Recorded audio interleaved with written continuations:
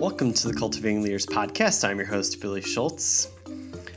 Before we begin our episode today, I'd like to make a quick announcement about some of our previous episodes, specifically related to our leadership summits. I was informed that I'd goofed up in how the episodes were labeled. Episodes 13 and 15 descriptions were reversed. Episode 13 was the breakout session that Dr. Terry Tiemann did. Episode 15 was the plenary session. So those have been corrected. I believe the changes will be reflected on iTunes and Google Play, and they're already reflected on our website. The audio is still going to mention the wrong topic, but just so you're aware that those descriptions were wrong as I recorded them. So that said, today I'm going to be sharing with you a presentation that Reverend Fred Hintz, our public policy advocate, did at a recent Winkle. And it's a presentation based on the ruling that happened last summer of Trinity Lutheran Church, an LCMS church in Columbia, Missouri.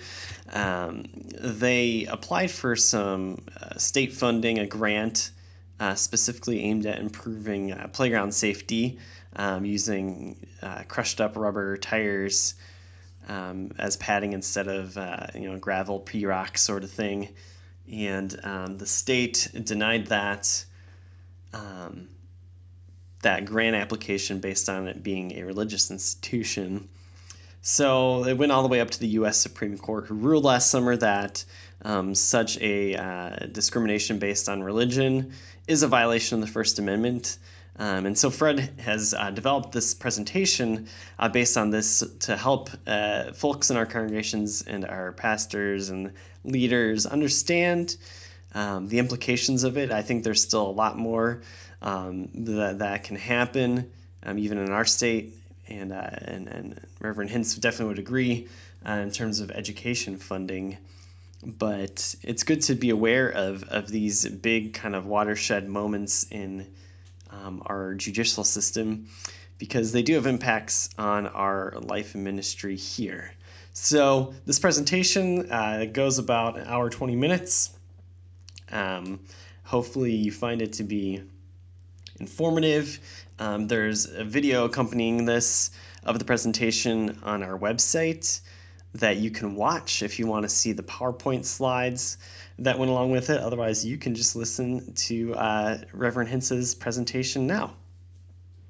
Well, I think we'll go ahead and get started.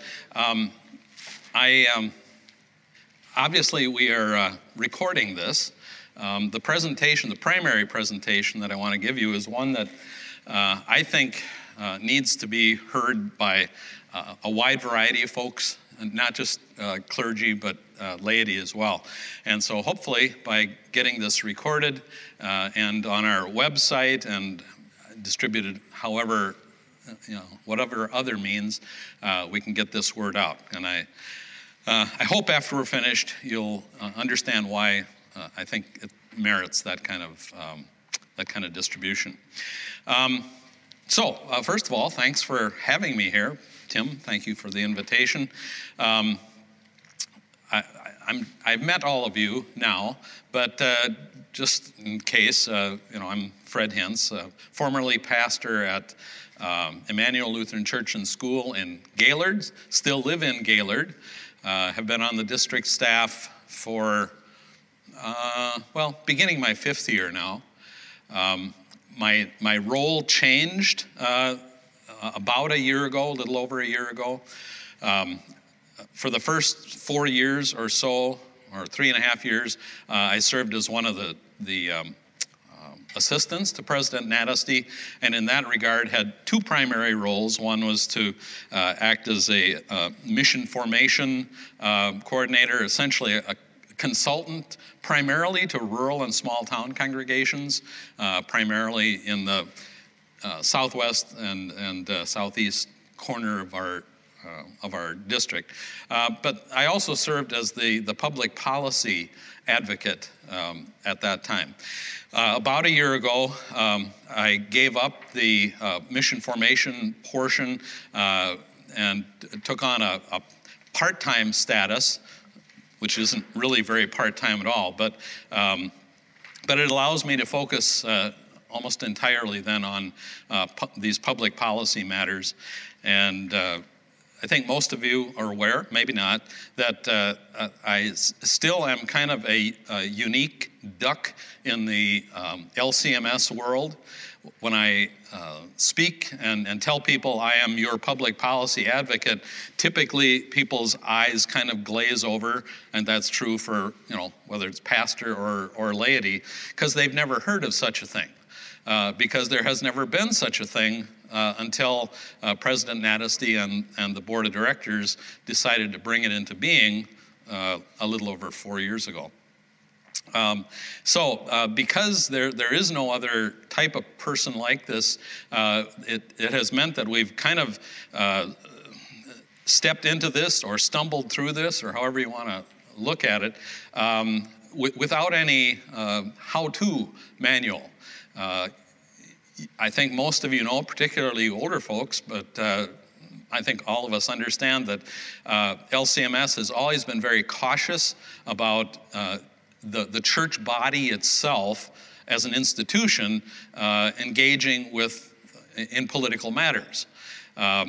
We have come up to that line in the past primarily on the life issues, but we've really not gone any further than that. Things have changed so dramatically in the culture around us that kind of an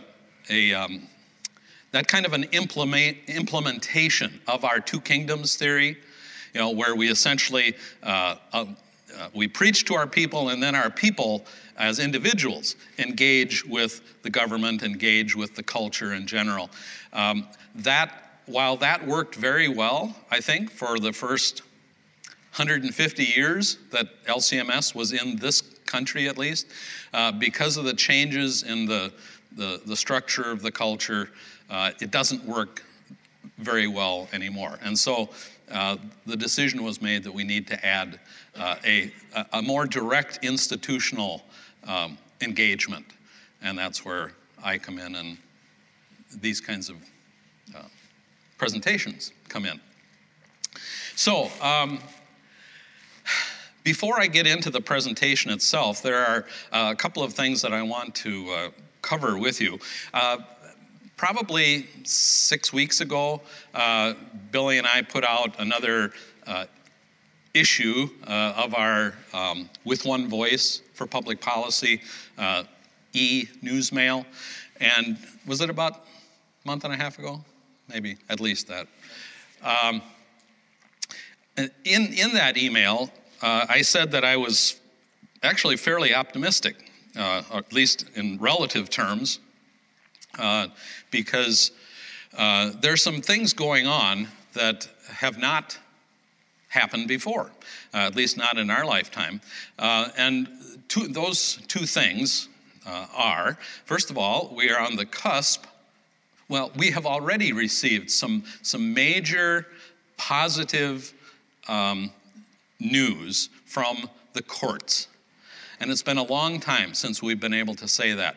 But the court system has given us some rulings, and we're anticipating several more very positive rulings if the prognosticators are correct. This June should be, I hope, I pray, a time for celebration because of what will be given to us by the courts. There, of course, is the Masterpiece Cakes case that was argued before the court back in December. More recently, there was the Janus case, which may not seem like it has a lot to do with us, but it has to do with public employee unions, and in particular, teachers' unions, and their ability to wield an excessive amount of influence in our culture. And then more recently, just was it last week or the week before, the case that was argued, it goes under the acronym NIFLA, N-I-F-L-A, versus Becerra, he's the Attorney General for California. That was the case about whether the state could force citizens, and in particular pro-life crisis pregnancy centers, whether they could force them to essentially advertise for abortion clinics and so forth. And again, judging from the way the arguments went, we anticipate a favorable ruling. All that's going to come out probably this June. So buckle your seatbelts and be ready to explain to your folks why these are such, Lord willing, such positive things. So that's one reason to be, I would say, on the upbeat side with respect to public policy. Another reason is because in the last 6 months, especially in the last 2 or 3 months, there have been some just wonderful books being published. As you well know, the church is not a nimble organization. It takes us a while to respond to changes in the world around us. And so we are just now beginning to see Christian thinkers and writers responding to this wave of what shall we call them? Social novelties, same-sex marriage, transgenderism, this kind of thing. And on the table in front of one group anyway, are a number of these books. The big, thick one, if Ted, could you hold that up for me? It's entitled Theistic Evolution. It's an imposing thing from a physical point of view, if not otherwise. But it really is a wonderful resource.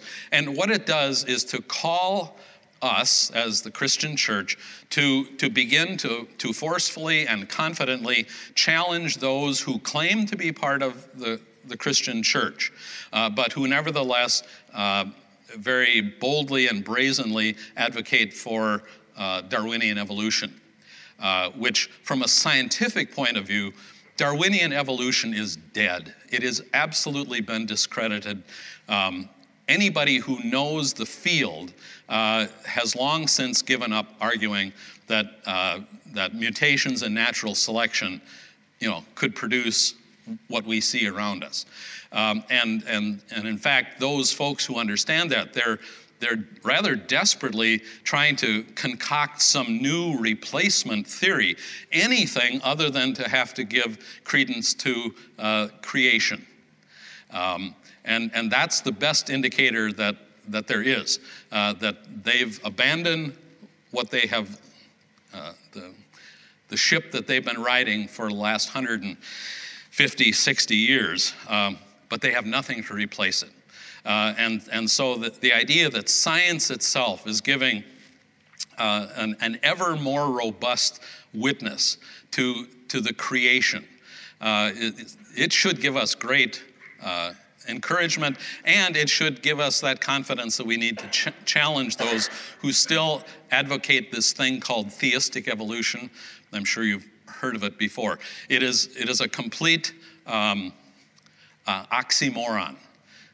You can't truly advocate for evolution because it clearly stipulates that there is no such thing as God, and still claim to be part of the church. So, at any rate, it's a great book. If you have interest in these areas, or if you have members who have interest in these areas, it's a great one to have. There are a number of other books there as well.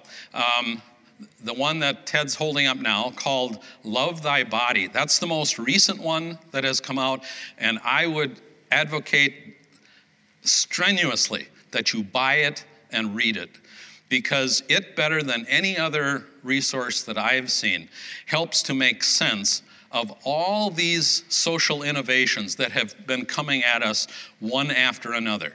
It ties it all together in a way that I think is really encouraging for us as Lutherans in particular. As the title indicates, there's an emphasis there on the bodiliness of the Christian message. What better time than Easter to call that to people's attention? We proclaim that not only did Christ physically, bodily die, but he physically, bodily rose, okay? And we will physically, bodily rise. We need to regain even greater confidence in speaking that. And this book will help do that. Nancy Pearcey, the author of this one, she's written several other books over the last 20 years. Perhaps you've read one is Total Truth, and the other one had total in the title also. But at any rate, it's really excellent. She actually has some Lutheran roots, although I'm not sure she would claim them these days. But she writes with great clarity, and I think you would be blessed by the investment of time and energy there. Then there are several other books. One of them called Man Up. This is a new book produced by CPH and written by one of our fellow pastors, Jeff Hemmer. I think he's from Indiana. Just a wonderful explication of what a Christian view of masculinity is all about, and how important it is not to slide into this cultural quicksand, which essentially dismisses male and female, masculine and feminine, just totally blurs that, and expects that there will be no repercussions from that. It's really one that our church body can be proud of. And so I'd encourage you to read that. Then there's another one right in front of you, Ted, there. When Harry became Sally, you remember the film When Harry Met Sally? Well, this is a focus on transgenderism, and again, the incongruities of that, how absolutely anti-scientific that is, the idea that one can morph from a male to a female or vice versa. Again, well written, and Ryan Anderson is the author there. He's Roman Catholic, but boy, he has produced just some excellent works. He has, several years ago, came out with one called What is Marriage? And he and Sharif Girgis. Again, it's a wonderful resource for anybody, but especially for Christian pastors, I think. Yes? Just a quick note. There is another book along the same lines as the Man Up one called Ladylike for the Ladies. Yes. Yes. Ladylike. I know my wife has it and has read it, and she appreciates it. So, very good. Thanks. Okay. So at any rate, there's really good stuff there, but we need to be aware of it and to actually consume it. Read it and allow it to permeate in our preaching and teaching. And above all, it means placing a greater emphasis on the first article, on the physicality of the creation and the recreation. That we are going to, there will be a new heaven and a new earth. Okay, so that we aren't tempted to spiritualize the gospel in a way that's really non-biblical. The last book I'll just very briefly mention, it's called, what is it called again? Moral Darwinism. This is actually quite an old book. It's approaching 20 years old, maybe not quite, but it is the best resource I've ever found to essentially demonstrate that the theory of evolution did not come into being because of scientific evidence that pushed people in that direction. Darwinian evolution came into being because it was a theological pre-commitment on the part of folks who had to find a way to get rid of God. And until they got rid of God, they were going to lead what they called a disturbed life. Because, of course, they didn't know, or they did know what was going to happen after death. And so it sets out just in as clear a way as I can imagine the fact that the Darwinian evolution, the theory was clearly stated 200-300 years before Christ.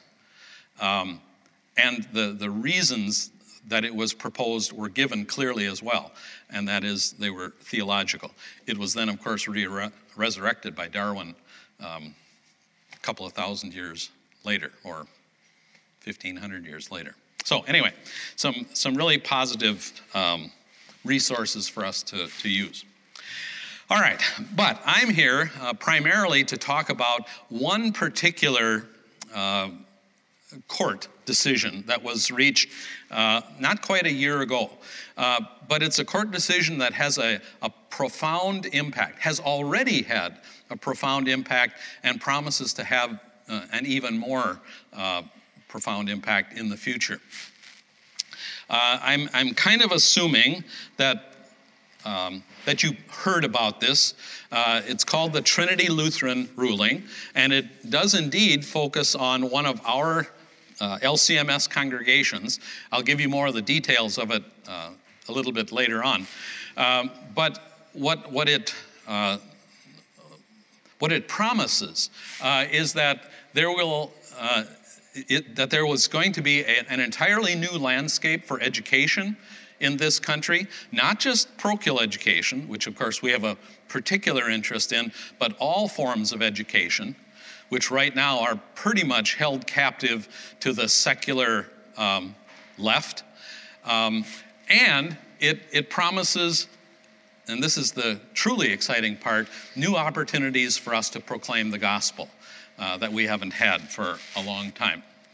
So, if you know anything at all about the Trinity Lutheran case, you probably remember that it has something to do with playgrounds.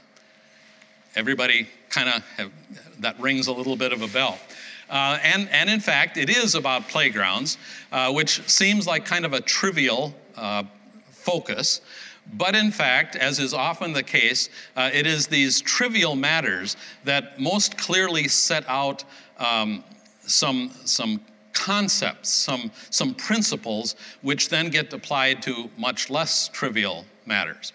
And so the Trinity case was about playgrounds, but it was also about parents, okay? And the place of parents, the authority that parents have in the lives of their children.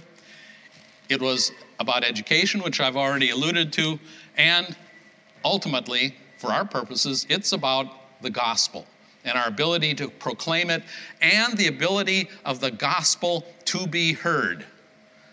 I wonder what we would do if, when we stepped into our pulpits next Sunday, if we saw 2/3 or 3/4 of the people sitting in front of you with earplugs in their ears, obvious earplugs, so that you could preach, the most wonderful gospel-centered, law gospel sermon that there ever was, but they literally could not hear it. Okay? In essence, that is the situation that we face, not because, of course, they have a physical impediment to hearing it, but because they have been inculcated with a worldview that does not allow them to hear what you're preaching, does not allow it to penetrate their worldview. That's what this is all about, allowing parents to be able to educate their kids so that they can hear the preached gospel. Okay? All right, so one way of wrapping all of this together is to say that this is all about parental choice in education. Now, because this case focused on a school, actually a preschool, and because some of the arguments about it revolved around education on different levels, the temptation is to say, well, this is all about education. Well, it's not. It is about religious freedom as it applies not just to schools, but to our congregations as well. And in fact, the first practical application of this new ruling had nothing to do with schools, but rather the churches themselves, congregations. And I'll talk about that in just a minute. Okay, so why place so much emphasis on parents? Well, as is pretty obvious, parents are in fact the first and the primary educator of their children. In years past, that would have been a very uncontroversial statement. These days, it is controversial. In years past, everyone would have understood that educators, professional educators, possess the calling or the right to teach your children because they would have received that from the parent.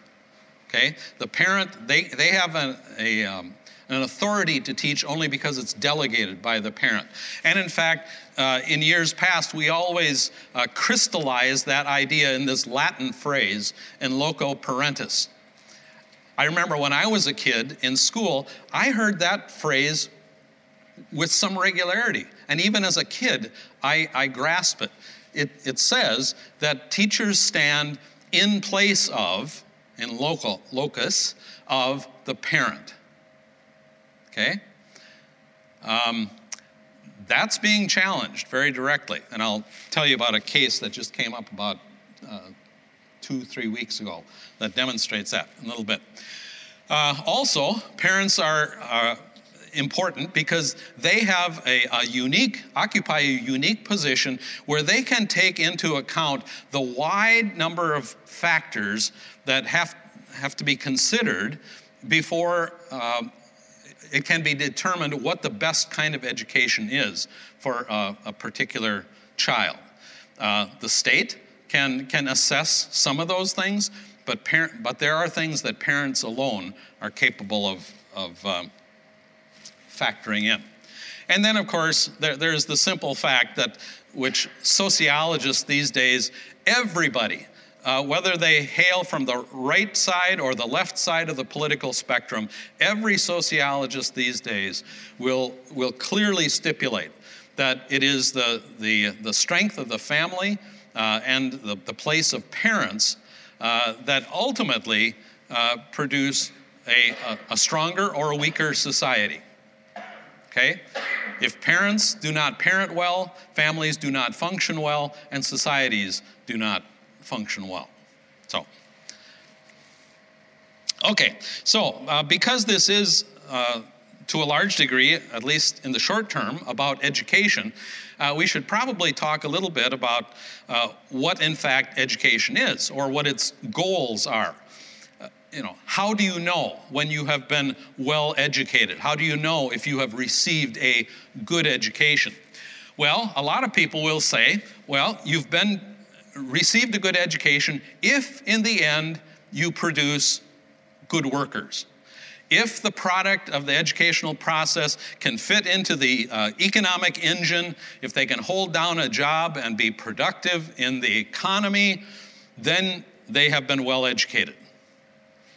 And I, for one, will not argue with that. That is an important function of education. Others will say, well, that there's another goal to be had in education, and that is to produce good citizens. Particularly in a democracy, you can't maintain that democracy in any kind of a healthy form unless people are well educated. Okay? So these two things are the things that you will hear about most often in the, let's say, the secular media. When they want to assess, is education in the United States going well or not, they will focus on these two things, and usually it's on the first.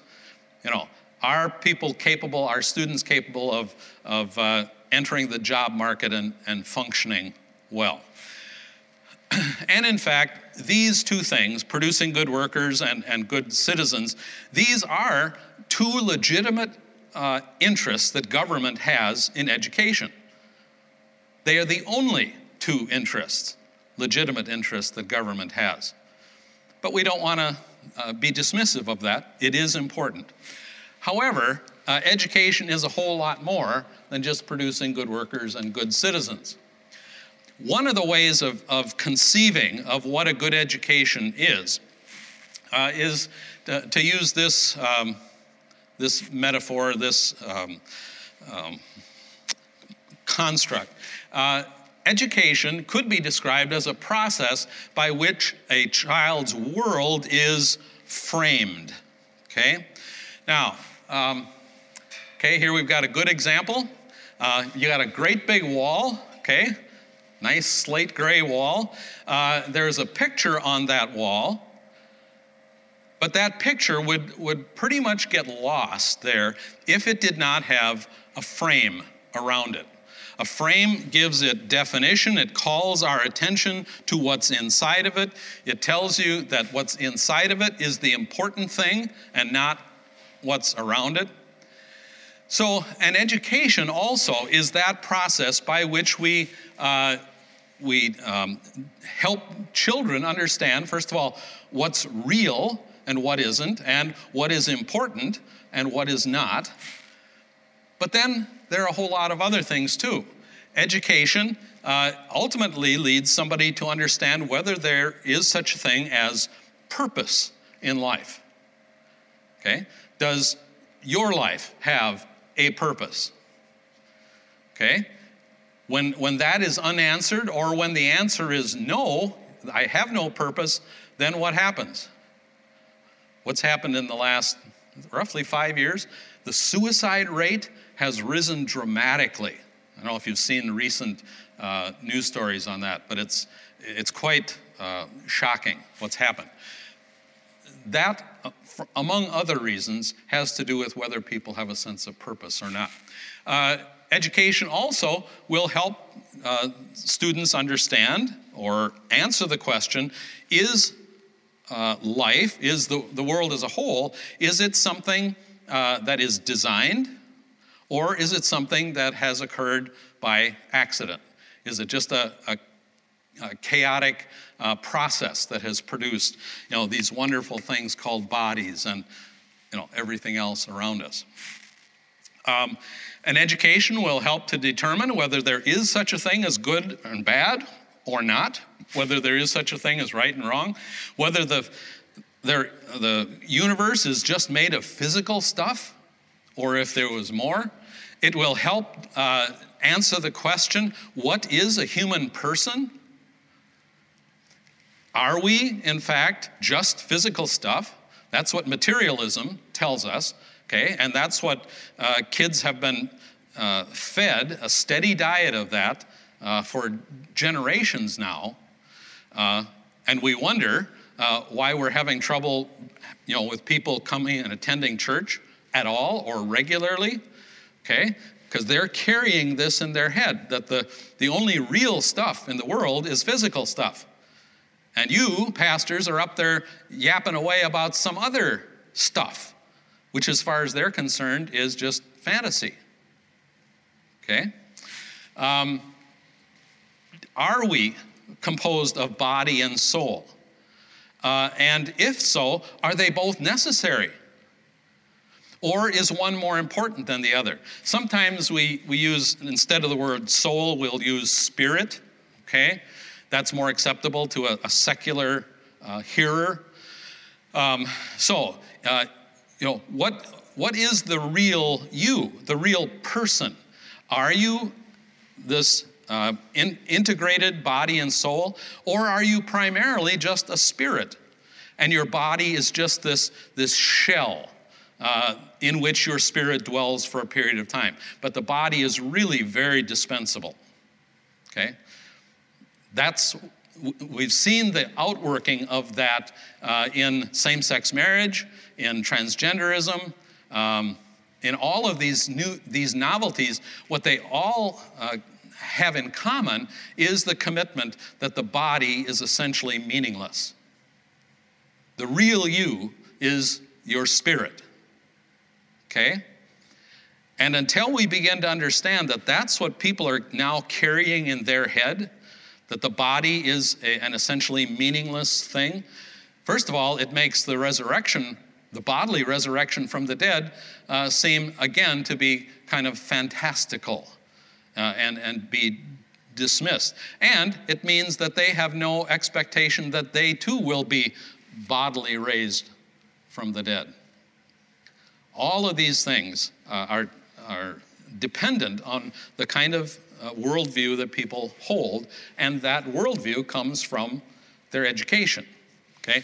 And then finally, from our point of view, ultimately, is God inside the frame of reality or outside? Okay? That's critical. Education is going to answer that question. In fact, every educational system does ask and answer each of those questions. Okay? It's not like you can have an educational program that just avoids those. They may want to claim that, but that you can't have an education without addressing those fundamental issues. All right, so then the question becomes, well, who gets to decide which the correct answers are? Are we just physical, material, or do we have a soul? If we have both, which is more important? Are they both necessary, or can we look at the body, the physical stuff, as being inferior? Okay? Many of you, of course, will recognize this as the old Gnostic heresies. But they're back with a vengeance, of course, in our day and age. So, who gets to decide on the correct answers, and who will deliver those answers to your kids? Because very often, it's not just the content, it's the one delivering the content that is critical as well. Well, across history, there have always been two primary candidates for the who here. Okay? Either parents are the ones who decide which the correct answers are and decide who will deliver those answers to their kids, or who else? The state, of course.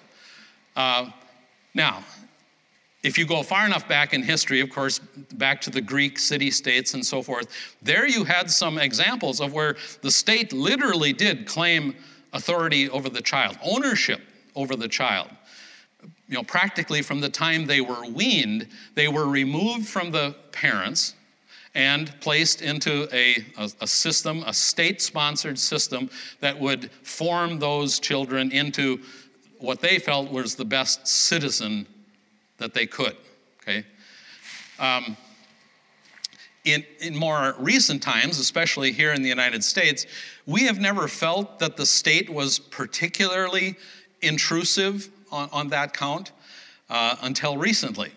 And that is changing very, very quickly. In fact, back in February of this year in the state of Ohio, I don't know if any of you heard about the parents who had a middle-aged teenager who claimed to be transgender. The parents refused to allow the child to enter into the typical regimen of puberty blockers and then surgical transitioning from one to the other.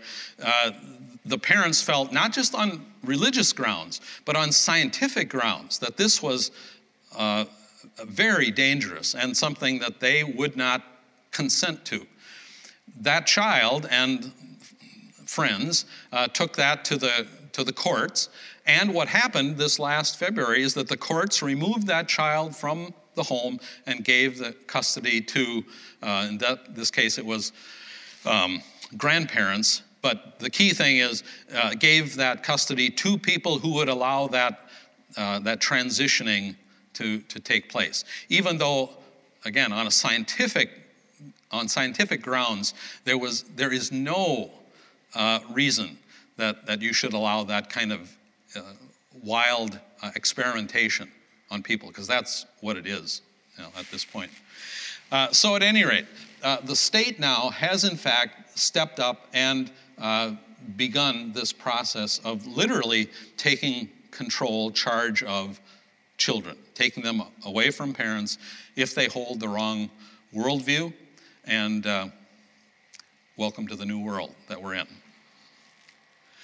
Okay, so the question, who's going to be in charge, parents or the state? There is hardly a more critical question to ask, and when we have critical questions like this in our culture, there's always one place we go to get an answer, right? Unfortunately, it's not the Bible, okay? At least in our civic world, we go to the Supreme Court, okay? We have given them that power. Whether we should have or not, we in effect have. And so the question has come before the Supreme Court, not just once, but several times, and it has consistently answered that question of who is the primary authority in the life of children. And what have they said? They have said again and again and again that in fact parents are that authority. Parents are the deciders when it comes to the life of their children. The clearest case where that is expressed came from a case back in 1925 out of the state of Oregon. It's called Pierce versus the Society of Sisters. Back in the early 20s, Oregon politics was dominated by a particular group of people, a particular ideology. And I think you'll be a little shocked to find out who that group is. It's the Ku Klux Klan. They had great sway in Oregon back in the early 20s, and they persuaded the state legislature to pass and the governor to sign a bill which said that if parents send their child to anything other than a government-run school, parents would be fined and they would be jailed. Okay? You may not step outside the bounds of an officially prescribed, government-prescribed education. Well, needless to say, that was upsetting to some people, so they instituted a lawsuit. It worked its way up through the courts, and in 1925, the Supreme Court said, the child is not the mere creature of the state. Those who nurture him and direct his destiny, by that they mean parents, have the right, coupled with the high duty, to recognize and prepare him for additional obligations. Now that phrase, additional obligations, that sounds kind of squishy, okay? But what they meant by that was that whole list of things that education is supposed to accomplish. Does life have purpose? Does it have meaning? Are we just material creatures, or is there, all of those things? Here the court clearly says that the state is not competent to make those decisions. Parents alone are. Okay? It's just as crystal clear as you could hope to have. And this is way back in 1925. So, okay, if parents, in fact, are the deciders, then one of the questions that immediately surfaces is, well, what do they have to decide between? What kinds of different schooling settings are there? Well, back in 1925, there probably was only two. You had your local district government-run school, and maybe you had a religious school. Catholic, might have been a LCMS school, but those were pretty much your only choices. These days, that universe of choice has expanded considerably. So now we have not only the traditional government run what we typically call public schools, which is a misnomer, which I'll talk about in just a little bit. But now we have these things called charter schools, which are kind of quasi-governmental, but also where parents have much more influence. We have online schools, religious schools, as we all have had for a long time. Independent private schools, the Blakes and Brecks of the world, those kinds of things. And of course, homeschooling has become quite popular. Somewhere between 3 and 5% of all students now are schooled at home. That has exploded over the last 20, 25 years. And this is not an exhaustive list either. There are other educational options as well. So when you ask parents, if you had your druthers, there was nothing holding you back, what kind of school would you prefer your child or children attend? And consistently over many years, many different polls by many different polling organizations, consistently you find out that about 55% of parents say they would choose something other than the local district public school, which of course means that 45% would still choose that, okay, and that's not insignificant. But you have a clear majority that would choose something else. So that then leads us to a mystery of sorts. If in fact parents are the deciders when it comes to the educational lives of their kids, and 55% of those parents say that they would choose something other than a traditional public school, then why do only 15% attend something other than a traditional public school? There's a gap there of 40% of parents who say, I really would like something other than a traditional public, but for some reason, I am still choosing a traditional public school. Okay? So that's not an insignificant percentage of parents.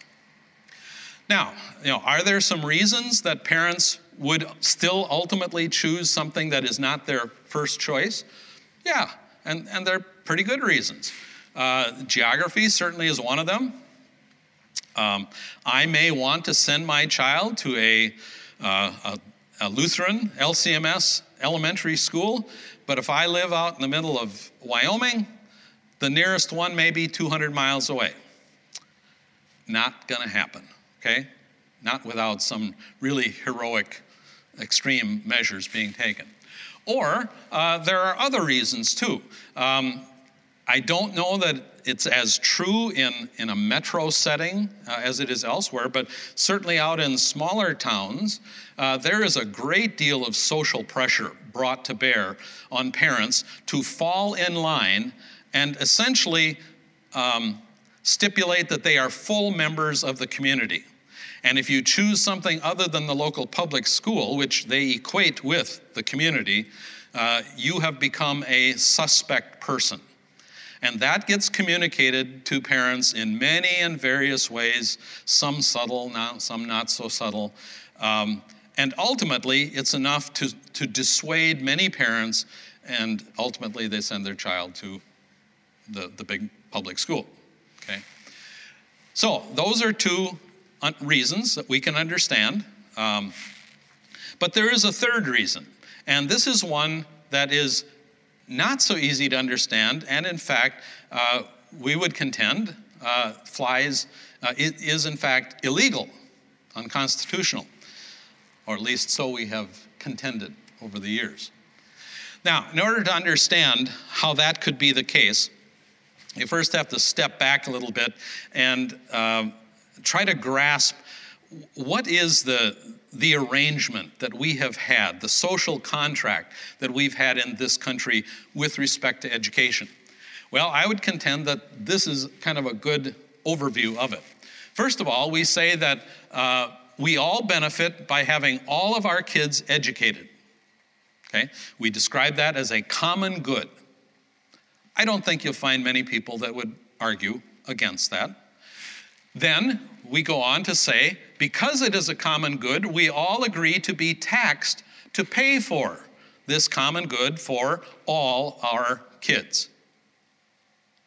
Okay? We may not like paying our taxes, but we understand that it's important that we do, and ultimately we do write the check or whatever. Okay, that taxing then allows us to pay for what we might call a good basic education for every child at no cost to parents, or essentially no cost. Okay? Good basic education. That's not a Breck education. That's not a elite kind of thing, but it's a good one. Okay? It produces good workers, good citizens, etc. All right, and then finally, the money to pay for this good basic level of education will follow the child to the school of the parents' choosing. Now we start to get into something that is a little more controversial, or at least it was. I think you all know that the charter school movement in the United States began right here in Minnesota. It's a little over 25 years old now. Before that movement, it would have been conceivable, and in fact many people did argue and said, no, the dollars cannot follow the child. They must go to the local public school district in which you reside, period. Okay, and they would back that up by saying, well, we're all a big melting pot, and unless all the kids go through the same regimented form of education, we can't be a unified community or culture, okay? Well, hard to say that isn't true, because there was no other choice. Then came the charter school movement, and all of a sudden, the dollars did start to follow the child. Sometimes even outside of the public school district lines. Then came inter-district competition, and again, dollars follow the child. The precedent is now set. It's clear that this is true. And in fact, it continues to be the case, except for, maybe you noticed there were some asterisks down at the bottom there, except for one category of parents and students, okay? That one category does not qualify. Everybody else does. And who is that one category? Well, it's the parents who desire and choose an education in a religious setting. Any other setting is fine. You can start a charter school and get students who will bring with them their state dollars. You can organize that charter school around languages. You can organize it around STEM. You can organize it around certain cultural things, around ethnic identities. Anything is fine with the state except a religious theme. Now, why is that? Does the state make this one exception because they have found that religious schools produce inferior products? Do religious schools produce less fit workers or not as competent as citizens? Is that what we have found? No, of course not. And in fact, when you look at all the studies, and there have been many, it makes a strong case the other way. That's not our reason for the conversation today. It is sufficient to say that they do at least as good a job as a local public school district does. All right. So then, does the government have may they just prefer to have people schooled non-religiously? May the government just prefer to have non-religious people and therefore a non-religious society? Is that okay? Well, my guess is you would find a lot of people who would say emphatically, yes, that is okay. In fact, the government must do that. The government must have that preference. And very quickly out of their mouth will come the phrase, the separation of church and state. And in uttering that phrase, they think they have made a conclusive argument, which means they don't have to give any other justification for the government excluding this one group of people. Okay? So the question is, does the idea of the separation of church and state, does it really mean that? Well, first of all, of course, we have to remember that that phrase and that concept is not part of our official governing documents, right? Not part of our Constitution, not part of the Declaration of Independence or anything else. Do you remember where it came from? A letter Thomas Jefferson wrote to, above all people, some Baptist pastors in Connecticut who were concerned that the church, as the government was taking shape, were concerned that the church was going to get frozen out of influence in this new culture, this new society that was forming. And Jefferson wrote this letter and used that phrase to assure the pastors that, oh no, they would be able to operate freely, that they would have every bit as much influence as everybody felt they should have. Don't worry about it.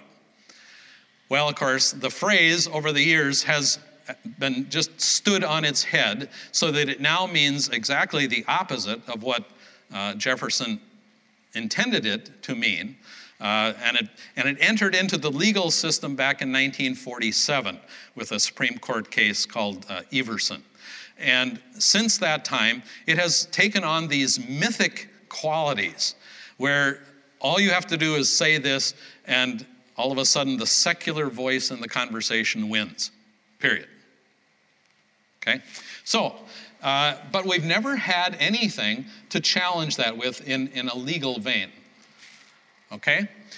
Well, speaking of legal veins, you know, our legalities, our legal system is based, of course, ultimately on our Constitution.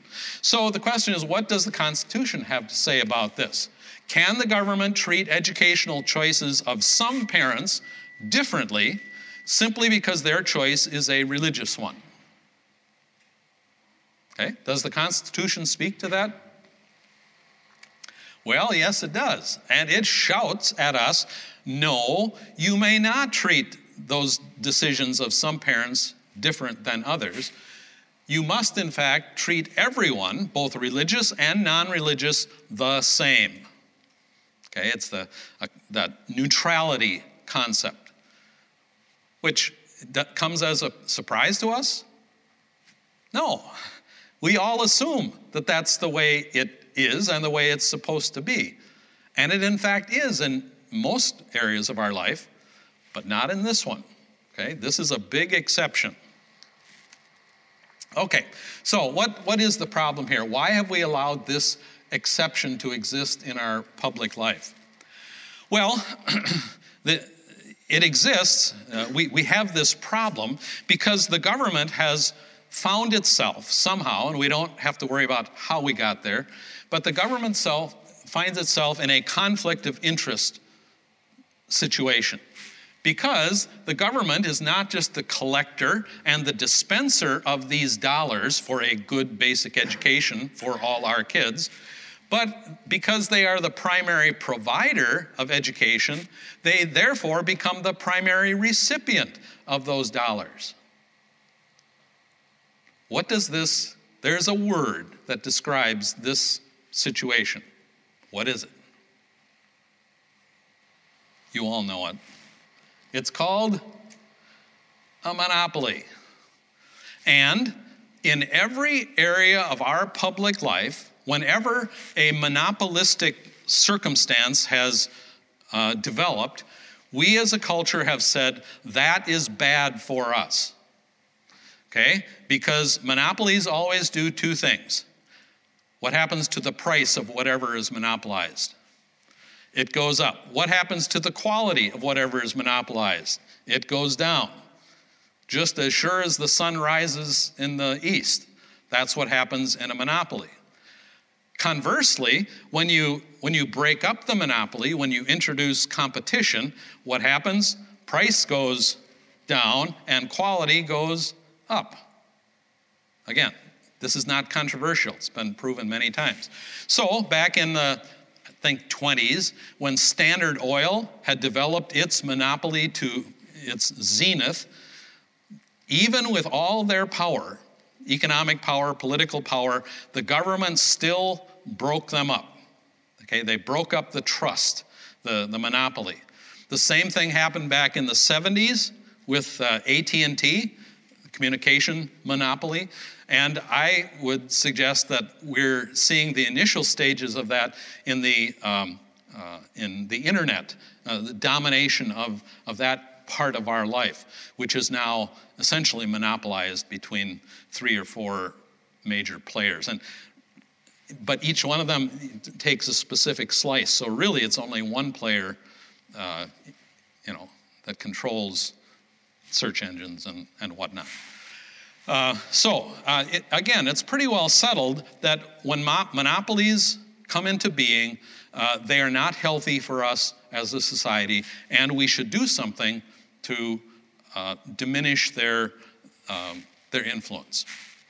Okay, so how could that be applied in the case of education? Well, the government could theoretically stop being a provider. We've been at this for 150 years. Not going to happen. Okay, the buildings belong to the local public school district, et cetera, et cetera. It's deeply ingrained in our culture. So that's not going to change. But are there some things that we could do to eliminate or lessen the degree of conflict of interest, lessen the monopolistic tendencies? And the answer is yes. And in fact, here we have a pretty good idea now of how you would go about doing that. Anytime you have a limited resource, you have fights develop over that. So for example, place yourself in your home. I don't know how many kids you have, but let's say you have 2. You have Billy and you have Sally, but you only have 1 cupcake.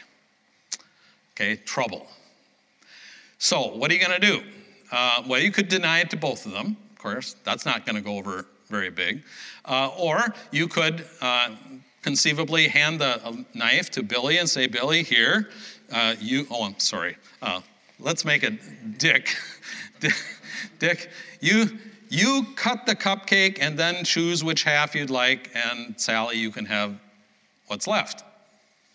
Well, you know what happens, particularly if that scenario is replayed over and over again. Pretty soon, Dick understands that he does not have to cut it just down the middle because he gets the first choice.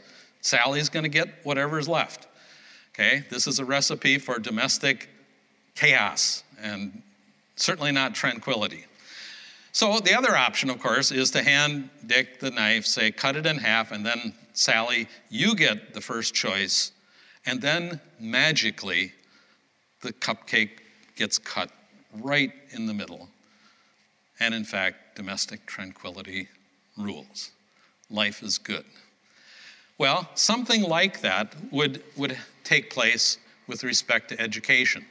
So that now the government, who still collects the dollars and determines how much they can afford to spend on a good basic education for all our kids, they still do that. But now parents get to select which school the child attends. The dollars follow that child, and there are no limitations. As long as those schools produce good workers and good citizens, the government has no interest whatsoever in what school the parent chooses. Okay? It's a simple solution. It has not been simple in practice to put that into place. But the fact of the matter is, we're already doing this. Not just with charter schools, but with the PSEO, the post-secondary options, kids who are juniors or seniors in high school can take their full allotment of dollars and go to any post-secondary school, university, including religious schools. There are no limitations there. So we're already doing it on that count. And of course, as I mentioned earlier, between public school districts, same thing. As long as there's room for your child in a specific place, the state is not upset by that. Okay, so what does the Constitution say then? Does it in fact say that this is wrong, that it is unconstitutional? Well, even though it seems pretty obvious that it was not right, that it was not a neutral way of approaching religious versus non-religious citizens, it was not until last summer, in the case of Trinity Lutheran versus Comer, that the court clearly said this is not constitutionally acceptable. Okay? And in fact, it was what we typically call a landmark decision. Now, just real briefly, when you get into conversations about constitutions and legalities, in this field at least, you're going to focus primarily on the First Amendment of the Constitution, specifically the religion clauses, one called the Establishment Clause and the other the Free Exercise Clause. And then you tend to focus also on state constitutions, in particular clauses that exist there, which are very often called Blaine amendments. Very quickly, Establishment Clause essentially says that the government may not prefer or establish a particular religion. Not that it can't prefer religions or even treat them neutrally, just you can't pick a favorite. The Free Exercise Clause simply says that you have to allow each citizen to freely exercise their faith unless it causes some extreme harm to society or to other citizens. The government has no right to restrict that. And then there are these state Constitution amendments, Blaine amendments, which essentially say the state they ban the use of any public funds in support of what are called sectarian private schools. Now, there are about 38 states that have these clauses. Minnesota is one of them. And what's key here is to understand what is meant by the word sectarian. These days, we would tend to translate that word maybe just religious.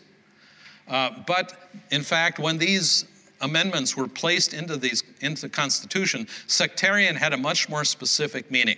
It meant Catholic. Okay? Because at the time these amendments were introduced, which was the middle 1800s, 1850, 60, 70, the Catholic Church was objecting to the fact that public schools were, in essence, Protestant schools. They taught the Bible, they read the Bible, there were prayers, and they were consistently Protestant in nature. Needless to say, Catholic parents objected to that, and they initially asked, well, we want our share of the money, we want the amount of a good basic education to be able to follow our kids to a Catholic school. A very reasonable request. However, it was not reasonable to the Protestants that controlled government. And so these amendments were placed in the constitutions to prevent that. One interesting twist here, as is often the case, this was not an idea that was clearly thought out and clearly and transparently discussed. In fact, the vast majority of the states that have this, including Minnesota, were essentially forced to have an amendment like this, or they would not be allowed into the Union. So much for this being a democratically thought through and introduced idea. It was not at all. But they exist, and for the last 100 years in particular, 120, 30 years, these have been the primary things which have prevented dollars from following students to religious schools. All right, so now along comes the Trinity Lutheran case. Oh my goodness, we're late. Well, the Trinity Lutheran case, our congregation in Columbia, Missouri, what are the facts? Well, as I said, it had to do with playgrounds. Their preschool had a playground. On the playground, the cushioning material underneath the swings and jungle gyms and so forth was a P-rock, which at one time might have been an acceptable cushioner, but it doesn't cushion very much. And so the state of Missouri introduced a program where it improved two qualities of public life. First of all, they found that if they took old tires and ground them up and mixed an adhesive with them, they could produce a nice cushion material that was excellent for cushioning falls of kids. And it kept these tires from going into the public landfills, which were filling up, and it was a problem. So they introduced this program whereby any nonprofit in the state could apply to receive a grant to put this new material down. Trinity Lutheran Church and School made that application. They actually went to the government and said, can we really apply for this? And they said, yes, you may. You're a nonprofit. And they made the application following the selection criteria. They scored very highly. They scored number 5 out of the 40 that applied. They actually funded 15 of these grants at about $20,000 apiece. And it was at that point that somebody in state government said, oh, we made a mistake. We have a Blaine Amendment in our Constitution. You can't be a receiver of this. In fact, we should not even have allowed you to apply. Well, that was not just a disappointment to the congregation, but they said, this isn't right. Our constitutional rights seem to have been violated here. So there was a lawsuit instituted primarily under the auspices of ADF, Alliance Defending Freedom. And if you don't know that group, you should. They are our greatest defenders. We need to support them enthusiastically.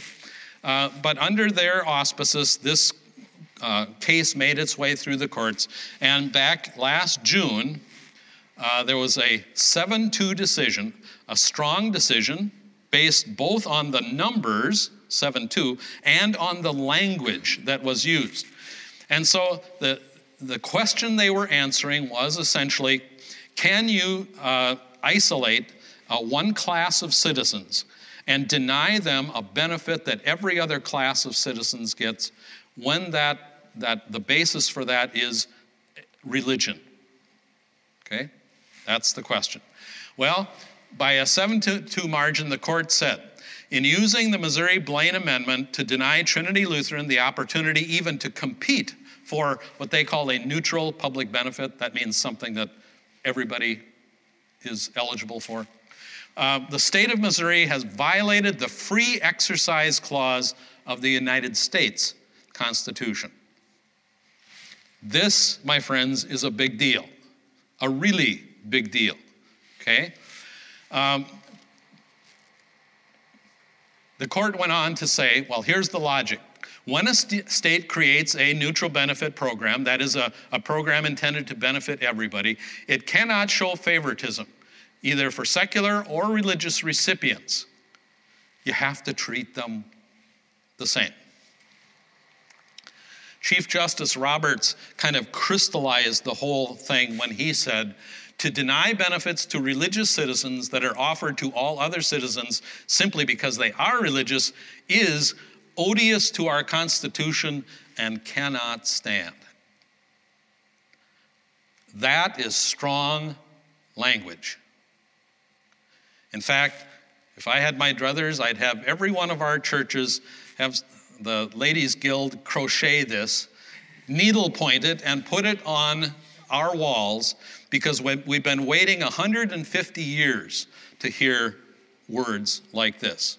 Even though it's quite clear from the Constitution that that is the case, this is the first time that it was spoken by the Supreme Court.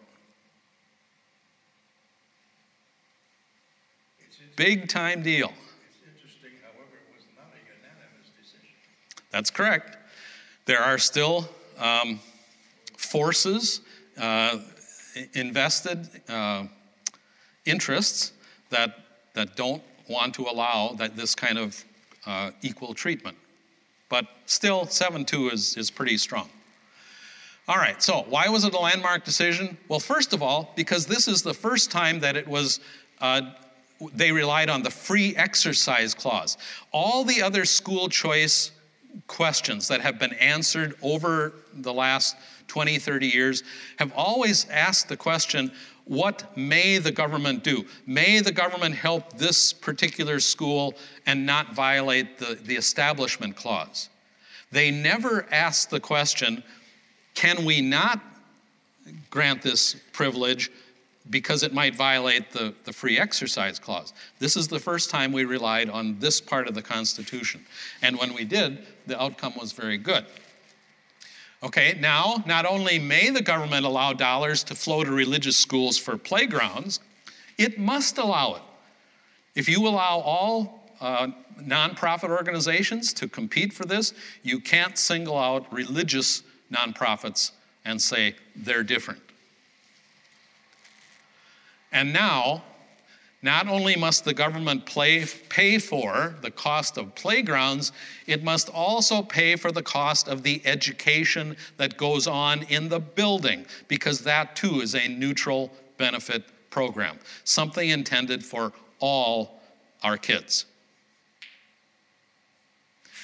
Now, you notice there are a couple of question marks there, because the court in this Trinity Lutheran ruling stopped just a little bit short of saying that this basic idea therefore must apply to religious schools and what goes on inside the school building.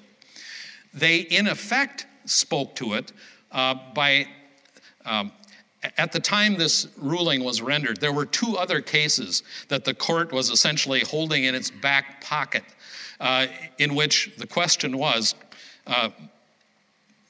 may the government or must the government allow tuition dollars or dollars to flow to the schools? And as soon as they rendered this decision, the Supreme Court the very next day sent those two other cases back to the states, who had said essentially separation of church and state means some people don't get their fair share. The Supreme Court sent it back and said, rethink that in light of what we just said in this ruling. Well, it's a long story, but those two cases, which would have swept in probably the next Supreme Court session and clarified this absolutely, they got sidetracked. Long story, sad story, political influence, money influence, all that kind of stuff. But, so we're still waiting for that follow-up Supreme Court case, which will absolutely, clearly identify the current restrictions as being unconstitutional. But that's coming, okay? Okay, so Trinity strongly suggests that the public funding of education, and not just playgrounds, is such a neutral program. No longer does public education mean the same as public schools. They are, you can't, the universe of schools that educate for the public good is larger than just your local public school district, or even public school districts plus charters, okay? The universe includes our religious schools. We educate for the public good just as much as the local public school district, okay? And secondly, no longer can you imply that just because the government is secular in nature, for which we should all give great thanks, but that does not mean that we must have a secular society. We have been very confused about that for a long time. Okay? This case helps clarify that. Okay, so in the end, no longer may religious citizens, be treated as second class, that is, denied some benefit that everybody else gets. No longer does separation of church and state, no longer is that an example of neutrality. The court clearly said that is an act of hostility toward religion. No longer do religious parents have to, quote, pay a price that no one else has to pay when making educational decisions. And, very important, now parents and schools decide whether to accept government-collected funds. The government does not get to decide whether to offer them. Constitutionally, the government must offer it to everybody. If you decide as let's say a Lutheran grade school, that there is still too much danger in accepting those dollars, even though they're run through the parent, you can deny them. You don't have to accept them. The government, on the other hand, may not say, I won't offer them to you. Okay? Just a fundamental change has happened here. And finally, for our purposes as the church, allowing funds to flow to religious schools like every other school, the government will no longer give the impression that God lies outside the frame of reality, because that, in essence, is what the government is teaching every child in its system, where for 12 years, the most important thing in our life is ignored. That is a powerful statement, and it has dramatic results, okay? And I think we have seen those results in the empty pews that you see on Sunday morning. Okay, as a result of this, parents will be returned to their proper status as the primary authority of the child. All schools, public and private, will now become accountable to parents. This is good news, not just for parochial schools. It is good news for every school, every public school, because it is no longer beholden to the legislators in St. Paul, but rather beholden to, accountable to parents. That's a good thing for all of us. Regardless of whether you ultimately choose a public school education or a religious school education, this gets the order straight again and puts parents back where they should have been all along. And all this will happen if our education funding is brought into line with our Constitution, okay? Just because a court says something, doesn't mean it. The court doesn't have control of the IRS. The court doesn't have control of standing armies or anything like that to enforce its rulings. That needs to be worked out politically, and that's where we're at right now. And so, that now is the point where we come into the picture, because we have to first understand what has happened, and we now have to become willing to talk to our neighbors about it, talk to our legislators about it. We need to be willing to engage confidently in the political process that will bring this to the right political end. And in the end, we'll no longer be allowing the government to hold a veto power over at least the vast majority of parents who economically cannot afford to make another choice. You're giving parents an unbiased choice, which they should have had all along. For us, why is this important? Why am I, as your representative, involved in this? Well, it is ultimately for the sake of the gospel. To remove this barrier to faith which is created when God is being treated consistently as being outside the frame of reality. And of course, a biblical warrant for this probably find no better than the great Shema, where we are called to invest daily, consistently with our children and reflect our understanding of the world and our God. So, I thank you for your kind attention, and I know I've run longer than I should have, but I think it's important. So we thank Pastor Hintz for making this presentation and having it recorded so that we can share it with people in our district. I think it's really important that we're all aware of what's happening in government and in our in our broader culture and society. This ruling, other rulings that are coming up this summer are going to have an impact on our work as the church here in America, and it's good to be aware of them. So feel free to contact him at fred.hintz@mnsdistrict.org if you want to have him speak to your congregation in a Bible study or in some other group. He'd love to share with you. Thanks for listening to Cultivating Leaders, and have a great day.